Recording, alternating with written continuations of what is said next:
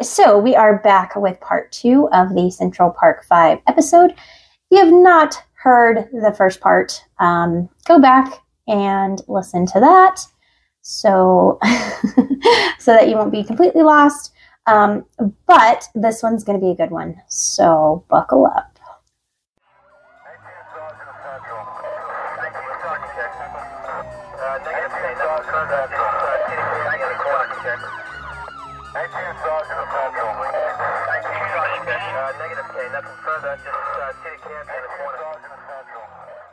I was doing the rewind, not the hurry up, just so you guys know. And I should probably hurry up. Okay, so we are back. I'm tired.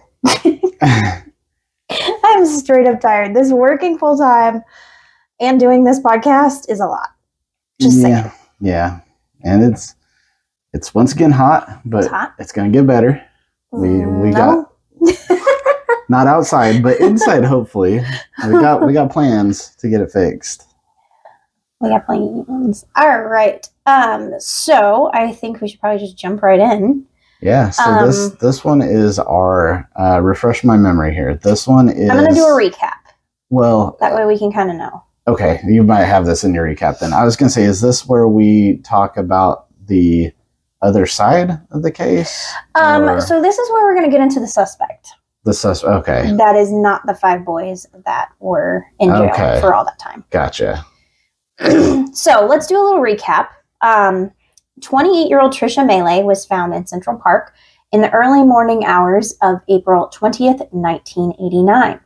She was barely alive. She had been beaten badly and was very badly essayed. She survived but had no memory of the attack. 30 to 40 young men were in the park that night, basically causing trouble. Out of those boys, 5 teens were held and tried on the SA of Trisha. There were taped confessions from the boys, but they say to this day that they were coerced and that they did not do this crime. They were convicted of this and served time. So that all brings us to 2002. Interesting side note. I just thought about it when you said that, and like 30 to 40 boys, that's basically the size of my entire high school graduating class. Don't spit your water out. So that literally my entire high school graduating class roaming Central Park is like a weird, like I can actually picture it now because I saw us all at graduation. And hey, this is pathetic. Which part? The part that my class was that small. But now I can imagine how many people that was, and that's just so weird. That's a big group. That is a very big group, and for them all to have like done something met up there and had all been watched together, something at least. Yeah. That's. I mean, I don't have 30 to 40 friends. I know, and this was the time before social media, so it wasn't like, hey, let's all meet in Social Park. Yeah, it wasn't like a flash mob where it was like everybody get together and dance. Right. That would have ended a lot better. Yeah. So that brings us to 2002. Now, this is where some just craziness happens. But first, let's talk about the year leading up. So in 2001, Corey Wise, one of those 5 men, or boys, was serving time at Auburn Correctional Facility in upstate New York. While there, he exchanged some words with a man named Mateus Reyes. Shortly after this, in the same year of 2001, Reyes contacted officials and told them that he, in fact, committed the SA and the beating against Trisha.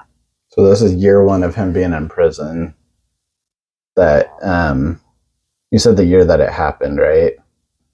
Okay, so what were you saying was the year? So you said like the year of something. This person said it, and I was like, was it the year they got arrested that Corey found this out from Mateus, or like was it like way into a sentence, or I don't know? It was into his sentence because remember, all of these boys did complete all of their sentences for this attack. So this was kind of into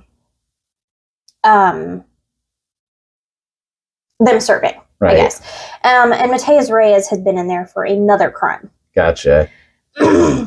Yeah, I didn't know. I guess for some reason in my head, I got it in my brain that it was like right after he got into prison, someone else is like, yeah, haha, you did, you know, right. You're in prison and I actually did it. So we're going to get more into all of that in a little bit, but I want to dive deeper into who Matias Reyes was. And when I say dive deep, oh, good. We are diving deep. So buckle up. It gets crazy. Okay, so Matias Reyes was born in Puerto Rico in 1971 and moved to New York City as a child. I am not going to get like super into like his childhood background because there's not a ton. But in school, reports described him as being emotionally disturbed. He later told psychiatrists that he had been SA'd as a small child. He had a very dark past and it was very violent, but it doesn't come out in the media, basically. All of it was pretty much between him and his psychiatrist, which, okay, you know, like that's his business. In 1989, at the time of the Central Park attack, he was working as a deli clerk in Upper Manhattan. He was considered a loner, and he spent his nights sleeping in a van near the store. So that's somebody who's violent. I really don't want to be a deli clerk. I mean, like, I'm just saying, like, I mean, it's better than being like a dentist or.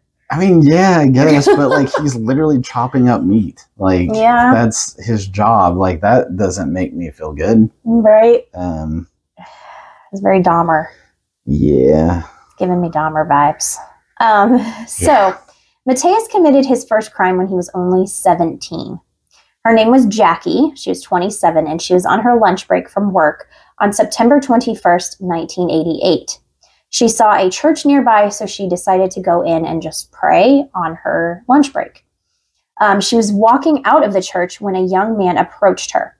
That's when someone grabbed her from behind, one hand over her mouth, the other over her neck, and told her to shut up and not scream. Otherwise, he would kill her. He had a knife. He took her into a stairwell and told her to take off all of her clothes. Thinking on her feet, Jackie told him she had an infection that he didn't want to catch. She did not, in fact, have an infection. This was a ruse. But it worked. Incredible on her. Yeah. And then second of all, man, I'm sitting here thinking, I'm like, she was going to church on her lunch break. I mean, pray.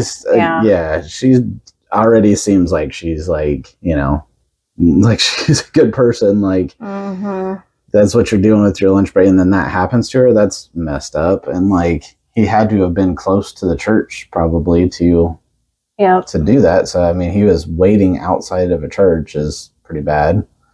Yeah. So, yeah, all things there are pretty bad, but good on her. Like, that's good thinking.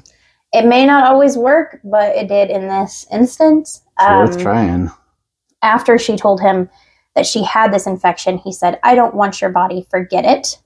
He told her to lie down on the concrete floor, face down, for a few minutes.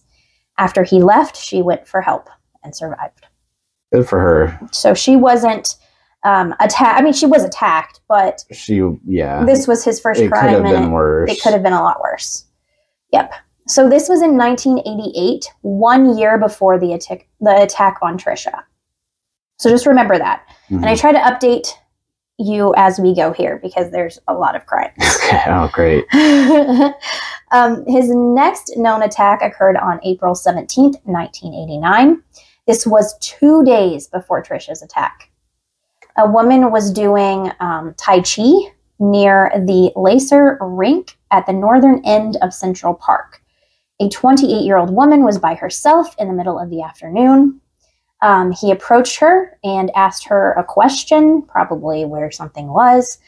She began to walk away because she was scared and he was creepy. He attacked her, tearing off her clothes, and started to SA her. She screamed. A man nearby came to see what was happening, and the attacker ran off. So that was the second crime. Too? I think it was during the middle of the day. Like, she was doing Tai Chi. Yeah, that's kind of so I think it was just like that a little afternoon bit. in the park. Right. I felt like that'd be a weird thing to be doing at night, I guess, but Right. Well, so when I think of a park, I kind of think of an open area because we have a lot of that. I think Central Park has a lot of trees. So I think like he was going to maybe like take her to a wooded part. Right. Because that's what happened with, I forgot her first name. Trisha. Trisha. Yeah. They drug her. Yeah. Right. So yeah, but I think by the skate rink part that's kind of weird because that is probably pretty open and pretty visible. Yeah. And maybe it's in the summer and nobody was there, but I don't know. It just seems like a place that would be highly populated. Yep. So investigators never connected Trisha's SA to the similar attack that had occurred just 2 days earlier. So let me say that again.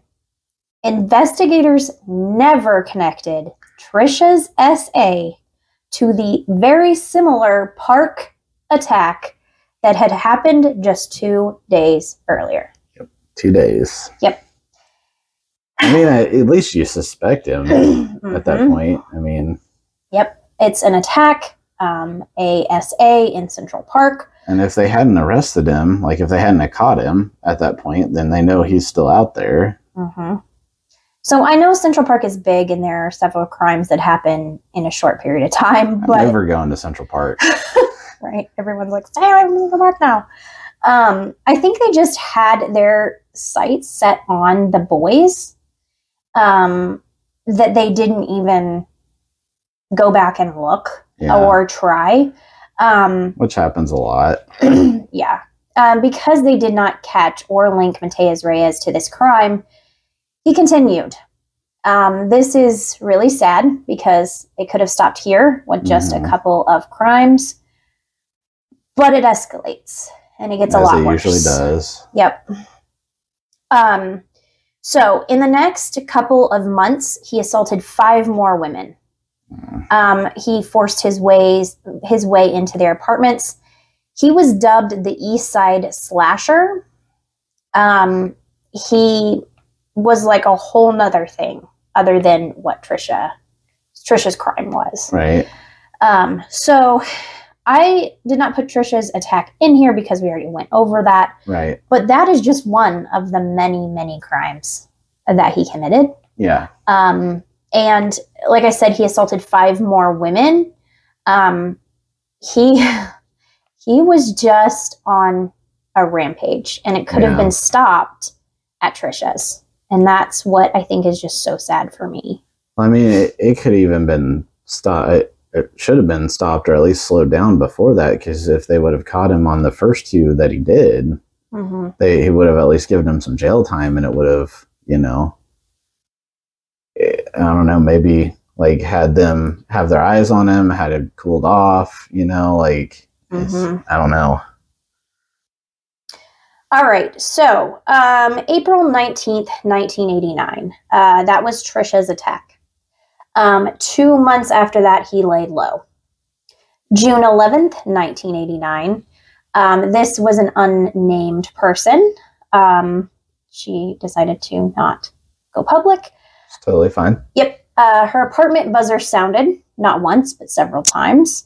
She asked who it was. He said he was the son of the building superintendent. She let him up because she believed him. Over the next 2 hours, he raped this woman 3 times. He slashed her in the eyes with a kitchen knife. He tried to drown her in the bathroom sink. Then he left her there to die. And she figured she probably would. But after all of that, she got the strength up to get up and walk out of her apartment and get help. Good for her. I can't even imagine how hard that would be. So he's escalating a lot. Yeah. And he's being successful in these, and it's kind of sickening. Yeah. Okay, so on the night of June 13th, 1989, you have Lourdes Gonzalez. Now, I'm going to refer to her as Gonzalez because I'm not sure I'm pronouncing her first name right. I am so sorry if I am not. This is not my language, and I'm very sorry. But I'm trying. I'm doing my best. Right. I want to get it right. So, yeah. Okay, so She was 24, and she had just told the love of her life, Antonio, that she was pregnant again. They had celebrated the announcement, even though it was unexpected. Antonio had an older boy who was 7, and she had an older boy who was 6. And then they together had a little baby who was 3 months old. So they weren't really planning on having another one so soon. Having another one, yeah. But they were happy. Antonio got up and went to work in the morning like usual. It was a morning pretty much like any other in their household. The boys were in their living room, and there was a knock at the door. His mom called from the kitchen where she was with the baby for the oldest one to see who it was. He opened the door. There was a man with light skin, hair short, wearing dark blue pants, a white and blue short sleeve shirt, and white sneakers. He asked if the superintendent was there. The boy looked up at the man and said no, the super was his father, and he wasn't there. Then, without hesitation, the man just barged in. The boy was scared and said he was too big for him to stop him. The man then asked if he had any change, and there was none to give him, so it was, I'm sure, a little bit scary. Right. After hearing some noise, Gonzalez came out of the kitchen. She picked up the baby and handed it to the boys, telling them to go to their shared bedroom and lock the door. Gonzalez was a little woman, but she put up a big struggle. The next 5 minutes passed. The little boy said later he didn't hear anything. My mother closed the door. The only thing I heard was the man's voice threatening her, "I'll take your eyes or I'll take your kids." What was going on the other side of the door was horrific. Gonzalez was stabbed 9 times in the chest, the abdomen, and once in the face with one of her own kitchen knives. The kids didn't hear any of this, which is good. And they also didn't hear her being essayed.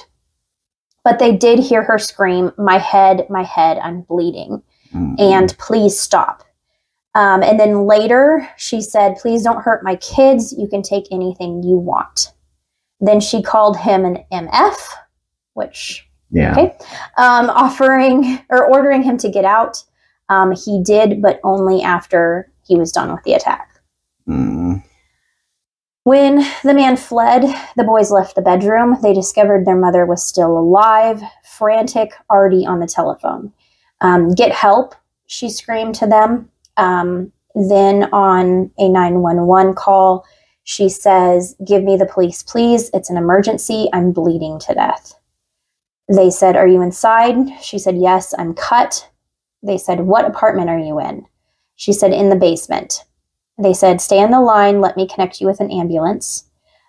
She said, please hurry. I'm fading. They said, ma'am, are you pregnant? And she said, I'm fainting. Basement. Hurry, hurry. The oldest boy hid the baby in the closet next to the hamper, swaddling her in the basket, hoping that she would be safe there. The boys ran to the elevator, but they didn't have the key to get access. And by the time they reached the first floor, their neighbor had called 911 as well.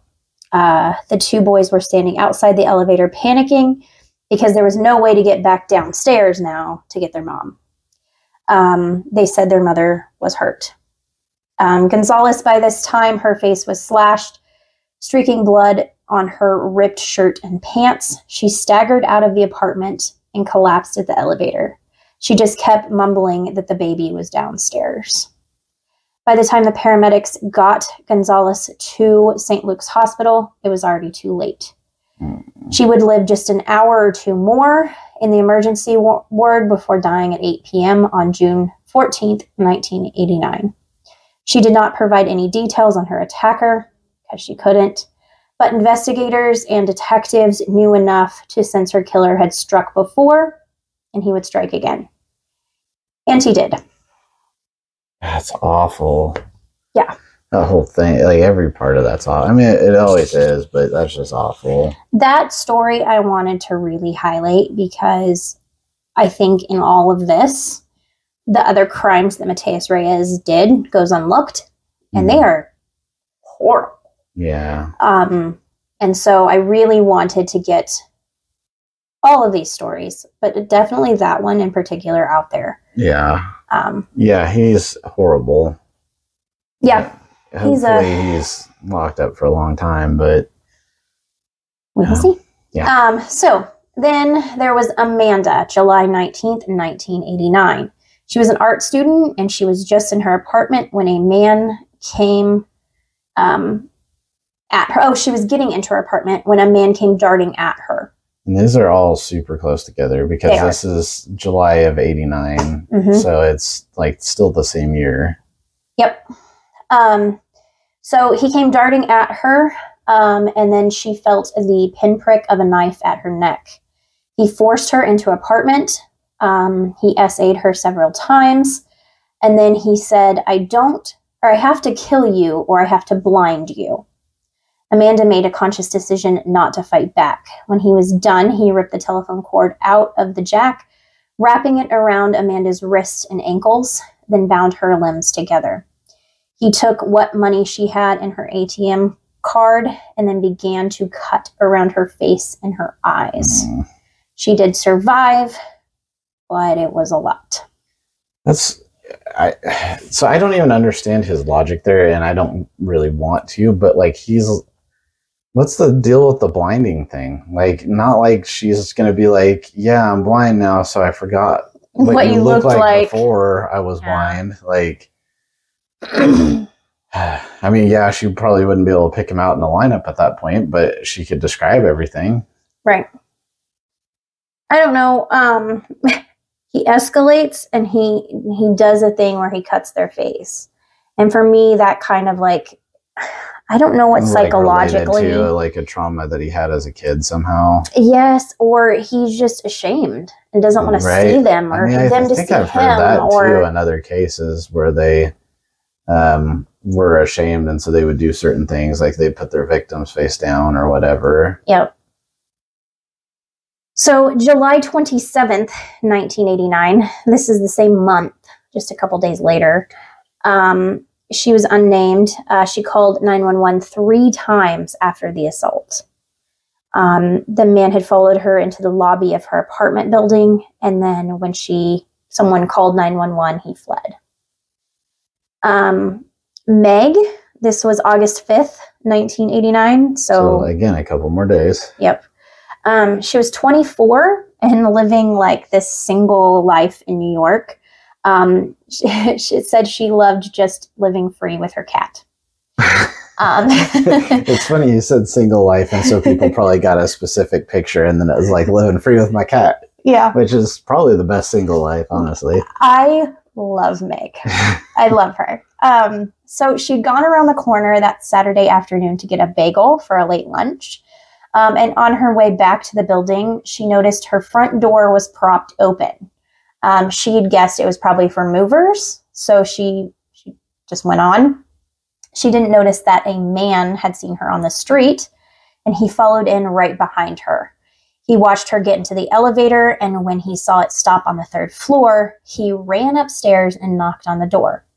He forced his way in and repeatedly essayed her. He took her to the shower to clean her up and wrapped her in a white towel. And then he took all the money and cards she had. When he least expected it, she bolted out the door, and he followed, chasing behind her. A janitor, I hate this guy. Yeah, a janitor and another tenant saw the man in the lobby and saw her running from him. So before he could flee, they sat on him and pinned him to a couch for 15 minutes until police arrived. I don't know why I was picturing it with the janitor. Maybe this is just because this would have been me, but like as the janitor, I'm like, if I had a mop or something, I'd be swinging the mop at the guy. Because if you see somebody wrapped up in a towel and a guy's chasing them through like the lobby, like I'm doing whatever I can to stop the person from chasing them. Right. Because there's obviously one person's in the right and one person's in the wrong there. Yeah. I mean, if you're running like that, yeah. Yep. So they sat on him for 15 minutes until police arrived. Later that evening, after the cops had arrested the man and after her hospital examination, the cops asked Meg where she wanted to go. She just laughed and said the liquor store. Gosh. I love Meg. I absolutely love her. So we have the police getting him in the act now. I would have been a jerk when I was sitting on that dude. By the way, for 25 minutes, I would have farted all I could have. I would have been like, just like as much gas as I'd just been like flicking him in the face and stuff. I would have just been like, I don't know, saying the worst stories I could, just being like, hey, does everybody have a piece of paper? Just a million paper cuts, like there you go. Whatever little things that I could do to not get in trouble, but still. All right, so at first, Matias Reyes denied having anything to do with any of the assaults. Never mind that he had been apprehended in the last victim's apartment lobby as he fled. Right. But soon he admitted to the rapes and admitted to all of everything, June through August. Literally 3 months. Yeah. And right in the time, what was the month on the first one? Not on the first one. On Trisha's. It was April. Okay, so that was April. So it's within that range, basically. I mean, it's not within the range, but it's close to the range. Yep. So if you didn't hate this guy already, he said that what he was doing was called making love. No. It's called being a piece of... Yeah. He held off on confessing to Gonzalez's murder until the next day. Then he spoke that his intent was to rob and then SA her. Yes. He recalled how much she fought back and how the kids were hidden in the bedroom. Based on all the other things he said, I'm saying BS, but... Right. He also never was asked or given up information about the Central Park rape of Trisha. The fact that he was never asked was... And he never said that was one. Right. So maybe there's other ones that also got unreported. Yeah. We don't know how long this went on. I was waiting to ask something to see if you'd cover it, and I'm thinking you're probably at about the end of his stuff, right? Close. Yeah. But the fact that he was never asked, I'm guessing they never tested the DNA then of him. We'll get to that. Oh man, I waited long enough before I asked my question. I was like, there's no way that part's still coming. We'll get to that. Dang. All right. Well, cool. We'll get there. All right. Maybe it was something everybody else was thinking too. So they're like, I'm sure it was. They're like, just ask. Right. Because of him being caught in the act, they arrested him for the crimes and named him as the East Side Slasher. His DNA was later found to match 3 victims, including Gonzalez. So he did do those for sure. Yeah. He accepted a plea bargain, agreeing to serve 33 years to life in prison. That would put him to serve until 2022. Last year. Yep. At his 1991 sentencing, before the sentence was handed down, Reyes stood up, mumbled "fucking judge," and punched his lawyer in the forehead. I shouldn't laugh, but like, what is wrong with this? Funny. I don't know. What is wrong with this guy? I don't know. Did he just think like, oh man, I'm gonna get away with this? Yeah, he was carried out by guards, and the judge said, "Yeah, I recommend him be imprisoned for life." Right. Yeah, I recommend the life part of that. The life sentence, please. So Matias Reyes went to prison to serve his term, and after all the trials, the Central Park 5 boys, Antron McCray, 15, Kevin Richardson, 14, Yusef Salam, 15, Raymond Santana, 14, Corey Wise, 16, all went to serve their time as well. So this overlaps them serving their time. Now, from all the research of what it says, I guess Corey and Matias got into a fight while in prison together over a television while in Rikers Island jail. But this didn't lead anywhere. Then I guess later, while at Auburn prison, they had a friendly conversation, quotation marks there. After this, apparently, Matias Reyes felt guilty for the fact that Corey was still imprisoned for the crime he didn't do. So Matias come forward and confessed. Which, only to Corey. What? Only to Corey, though, right? Like, no, that's when he came. Oh, he came out officially. Okay. Mm-hmm. So he had gotten in a fight with Corey, and I don't know, didn't lead anywhere. So then they had a friendly conversation after that, and I guess maybe Corey said, "I'm in here for this attack on Trisha Melee." And Matias felt so bad that he came forward and confessed. This guy's such a conscience now. This is where there's fishiness to me. This is a little weird. And I only say that because could it be, and I am not saying anything officially, but just speculation. Just speculation. It could have been where Matias confessed because he knew he was going to be in there for life. And maybe, you know, they traded something, they had said something. I mean, I don't know. Yeah. But it just seems awfully weird that he has this, oh, I'm an angel, I need to come forward now.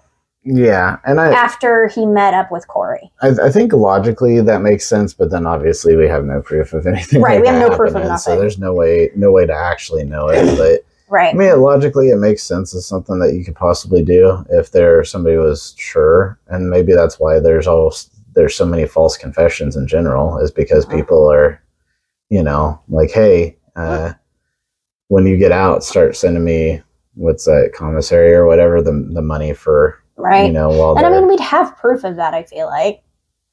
If you're sending something after, yeah. Maybe he didn't follow through with it, which would have been awesome. Great idea, honestly. Yeah. Right. I mean, what is he going to do? I'll totally do that when I get out. Right.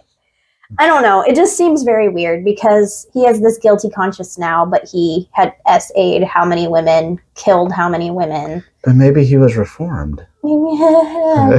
Yeah, you don't get reformed from that. No. No. Anyway, moving on. Yeah, there's no reform from that. Right.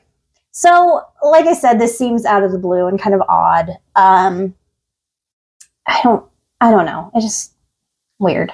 Yeah, I can see that. So in 2002, Matias Reyes told officials that the night of April 19th, 1989, he assaulted and SA'd the female jogger.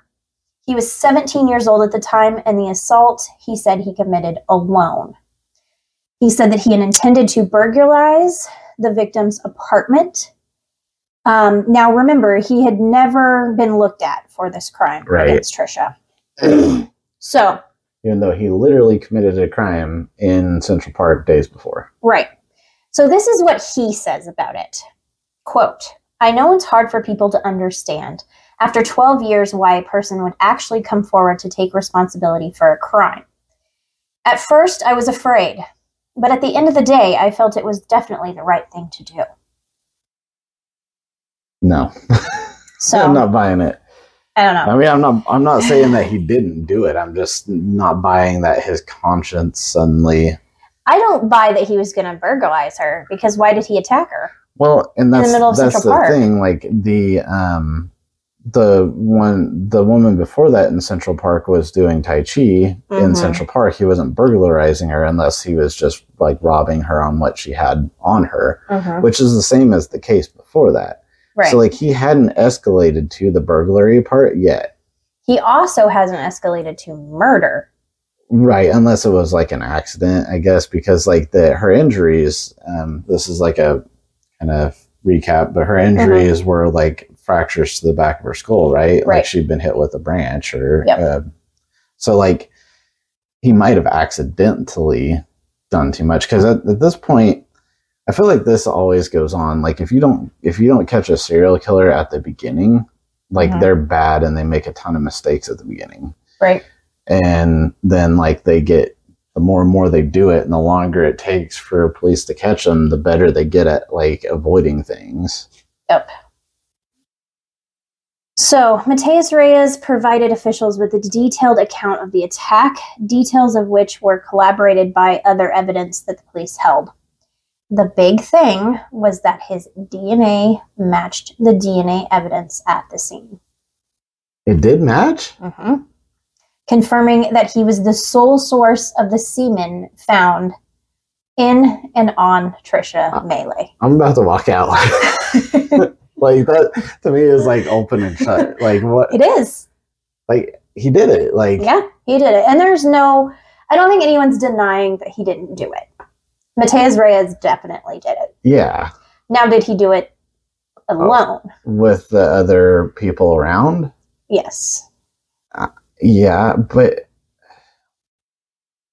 that I get that part. That part's a little tricky because you would think one of the 30 to 40 boys that were there would have been like, yeah, I saw this dude. Like I know he was around us. Mm-hmm. Like they could have been an eyewitness to say like he was there and or like said that they saw him in the park, or said that he was never part of our group, and then that would have like absolved the whole group. Like, right. Like we never saw him the whole night. Like we don't even know who that guy is. But I don't know. It just there's so many witnesses. You feel like they would have. And we'll get into that too, because there's some on those taped confessions. There is a couple of the boys mentioning someone else being around. Mm. They didn't know his name, but they had seen that he'd been familiar. And I mean, he'd have been in the same neighborhood and around the same people, around the same age. Yeah. So there's just confusion with this case. And if you have a group that big, I imagine it kind of snowballs to get that big. Like I'm probably starts with, like 5-10 and ends up being like more and more people being like, hey, what are you guys doing? Right. So I left you guys like hanging a little bit, but he did do this. Yeah. There's no indication that it wasn't him that did it. Like he was the only semen that was found. Now there's some discrepancy between what was found and what wasn't, because the cops did a just horrible job. Yeah. Collecting evidence. Well, and interviewing suspects too. Yeah. But I mean, it came back to that he was there. He did SA her. Now it's just kind of, did he do it alone? Was she like, did they attack her? Mm-hmm. And he said, oh, opportunity. Right. There's a woman now laying there. Right. That he could attack and do things with. We don't know. Yeah. And all of it's just very wishy-washy because we just don't know. Yeah, because I mean, if you're an accessory to it, you're gonna get it like the same. Maybe not the same penalties, but you're still gonna get thrown in prison for it. So, I mean, at this point, him admitting it matching and everything, it wasn't gonna let them go, but they might have gotten lesser sentences. Mm-hmm. Or even gotten fully reduced sentences if they were, proven not have anything at all to do with it. Right. So another piece of evidence was that he tied up Melee with her T-shirt in a way that he had done at other ones. He had done at the other victims. Okay. So the only thing he didn't do that he had done at the other ones was the eye thing, mm-hmm. which he didn't do at the previous. Her eye socket. If you remember, I do think her eye socket was completely closed in, but it was from blunt force trauma, which is different. Blunt force trauma could be him hitting her in the eye, right? Though, which a lot of the other victims were cut, right? So maybe he just didn't have a knife. Yeah, this guy it seems very impulsive too. Mm-hmm. So it matches up there too as far as the victim goes because he just does. He picked these people up in public places, like Central Park, like outside of a church, followed somebody going into, like, they're in apartment buildings. Like, it's not like he waited till these people were alone. It was like he got an impulse and he did it. Mm. So I don't know. I mean, I could very well see him. This is just me making a random theory, but I could very well see him just joining in with that group and them, you know, doing bad stuff, but him joining in with that group and being like, okay, well, now I'm just going to do it in front of all these people. And everybody just being like, whoa, like, what are you doing? And they should have stopped him for sure. But, what's interesting for me is on the confessions. Now, this could be the coercion part, because in the interrogations, it kind of made it seem like the police were like, oh, we know that your friend did the essay, so what part did you have in it? Right. But what's interesting is a lot of the boys said that they held her down or was one to hit her. No one actually... Except for one, right? One of the... Was it Yusuf? Didn't admit to any of it. Right. Because he, you know, got a lawyer. Like, his mother was very adamant about a lawyer being there. Right. A lot of them didn't say that they did the essay. Right. Now, of course, they're not going to. Yeah. I mean, obviously. But could it be that they were there and were holding her down? Could, yeah. Could it be that they were there and hit her? Could it be that they had saw something and just were scared? But this comes back to where the police didn't do their job, because if somebody is hitting somebody to where there's blunt force trauma, to where, like, fractures in the back of her skull, you know, bruised, like swollen eye socket, there's going to be blood splatter on those people's clothes. And so if they really were holding her down, or even like her, like, because we know now there was a lot of blood. We know now with the defensive wounds and things like that, that a lot of times, like, there would be other skin under her fingernails from those people. And one of the boys did have a cut, like, on his face. Right. And had said, you know, like, you know, at first they said that wasn't part of that. And then they said it could have been from that. Right. So I am not blaming anybody, but I do know that these boys were in the park conveniently at the same time attacking people. Yeah. And now, could it be a coincidence? Absolutely. It was interesting to me that she was dragged, because could she have been on the ground incapacitated? They had stole things from her, those boys did, and he just conveniently walked upon it. Yeah. Or was waiting for them to attack somebody. I mean, he kind of dragged the first victim somewhat. He held her at knife point and took her to a, you know, like a stairwell, basically. So, I mean, he has done that, but at the same point in time, yeah, I mean, it's possible that she was attacked and then he decided to drag her off. I mean, yeah, there's just so much we don't know. Yeah, and it's, in the end of the day, there is some guilt by association, but at the same point in time, too, if there's just somebody who, joins your group and just does something, like, yes, the way they're guilty in my mind, if that happened, is they're guilty for not stopping him. And if he didn't join their group and he did it separately of the group completely, then they're kind of not guilty at all if he was never even in their group. Right. It's just he did it and it happened to be while they were causing trouble too. Yeah. So there's just so many options of what could have happened. Yeah. But definitely he is a POS. Yes. So based on what investigators believe, the essay of Trisha appeared to have taken place in the North Woods area after the almost 30 teenagers had all moved south. And the timeline reconstruction of events made it unlikely that any of the boys had joined or did this. That's what they said. Wait, after they said that? They said all of this way after. Yeah, Mateo confessed. After they were probably all out of prison at that point. Because his confession conveniently occurred after the statute of limitations had passed and the Central Park Five had already served all their sentence. Gosh. Yeah, so basically the police just said they're innocent.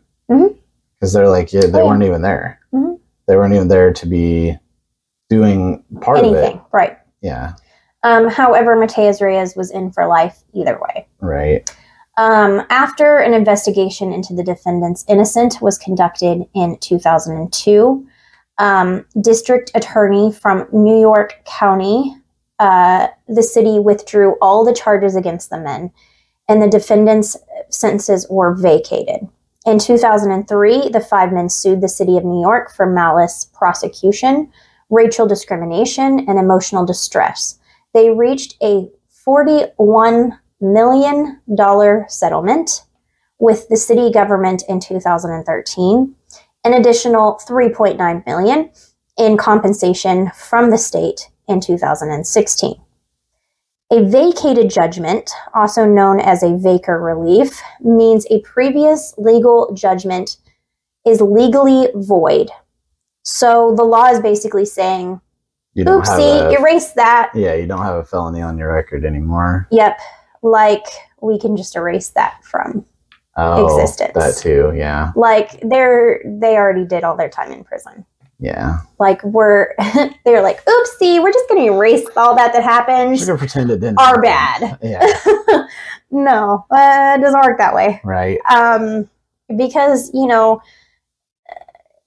a lot of these men went the right way. I mean, they did very good after this. Yeah, I mean, all of them did good after.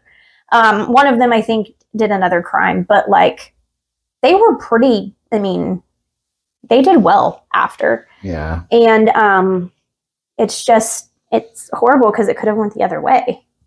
Yeah.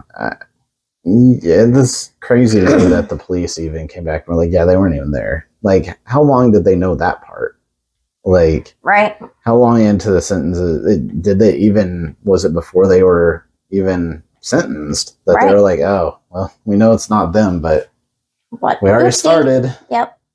Matias Reyes is still in prison. Good. The 5 men went on to live very productive lives. Some of them are activists. Some of them are just laying low. They were in a very popular Netflix series, When They See Us, as premiered in 2019. Which is the one I think I watched. Yeah, we watched that. Yeah. It definitely got people thinking about racial discrimination and the case again, especially because it was right around 2020 when COVID hit. Right. So we were all watching that as the world was turning and ending. Well, and there was also a lot of other racial discrimination cases that happened at that time. Yep. I think there is no doubt that there's discrimination in this case. I will say that with certainty. Yeah. However, I want us to break down this case in a big way. I want us to look at the victim and victims in this case, take a look into the facts and the evidence, and really decide for ourselves, because some things turn this thing upside down, and we will explore that next week.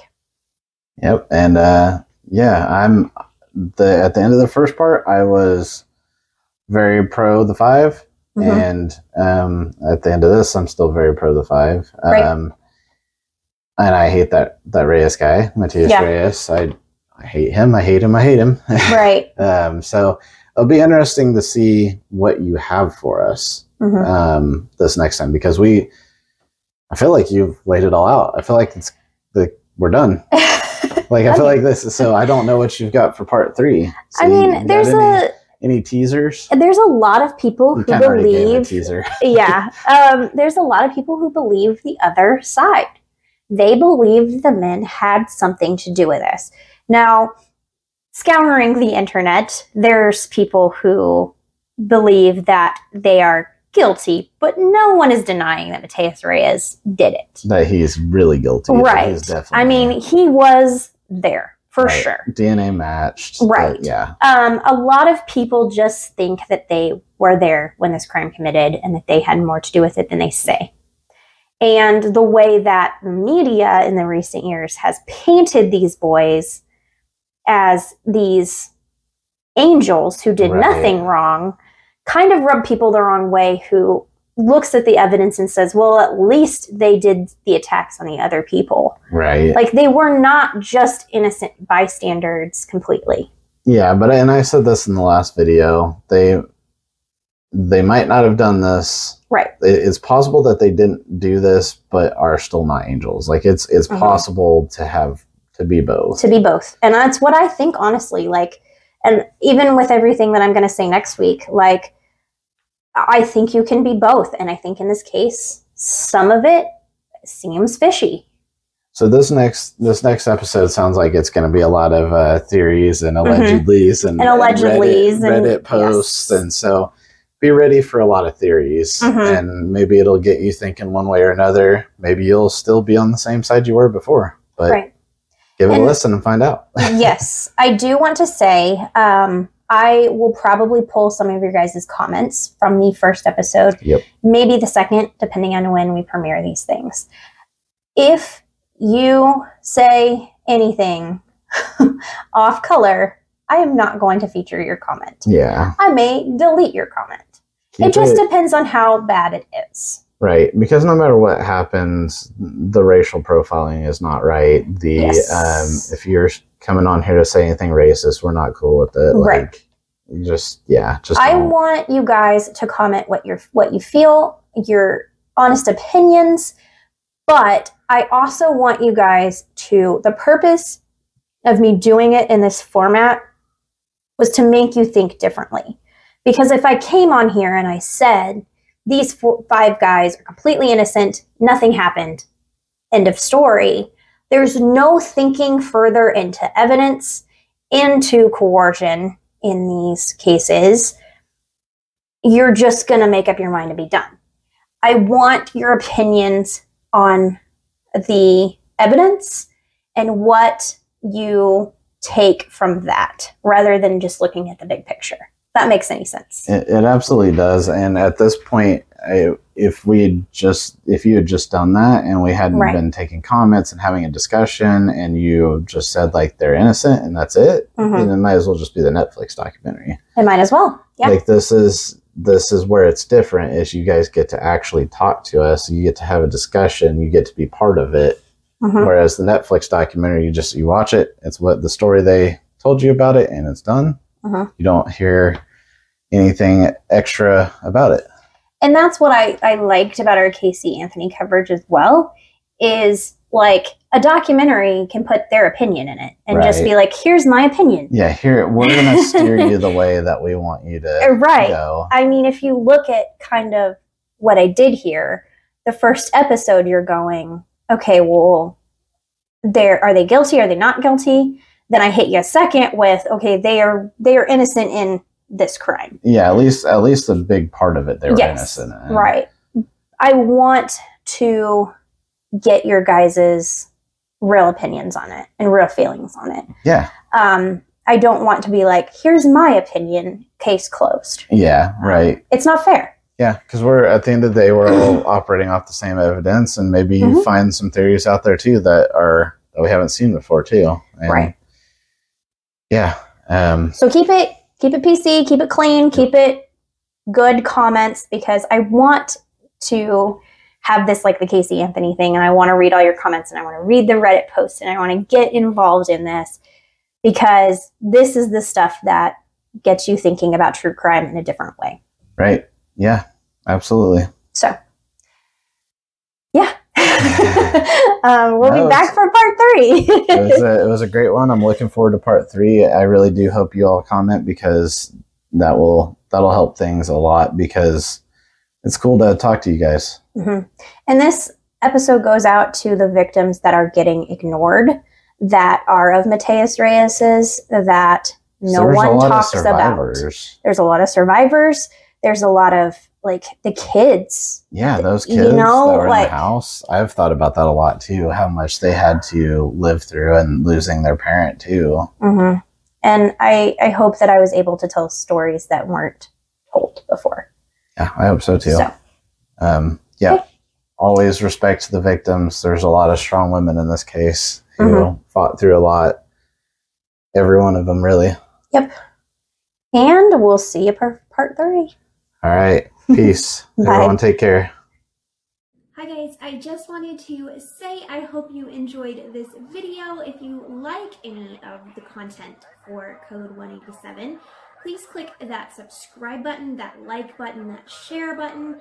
Help us out, help us grow.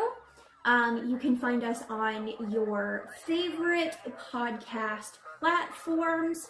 Yeah, check us out on there. Give us some ratings. Tell us what you think. We're also across every social media on Code 187. So we're on TikTok, Instagram, Twitter, Facebook. I think that's it. And of course YouTube. So please, please, please subscribe if you like our content and spread the word. We'll see you guys next time. Bye.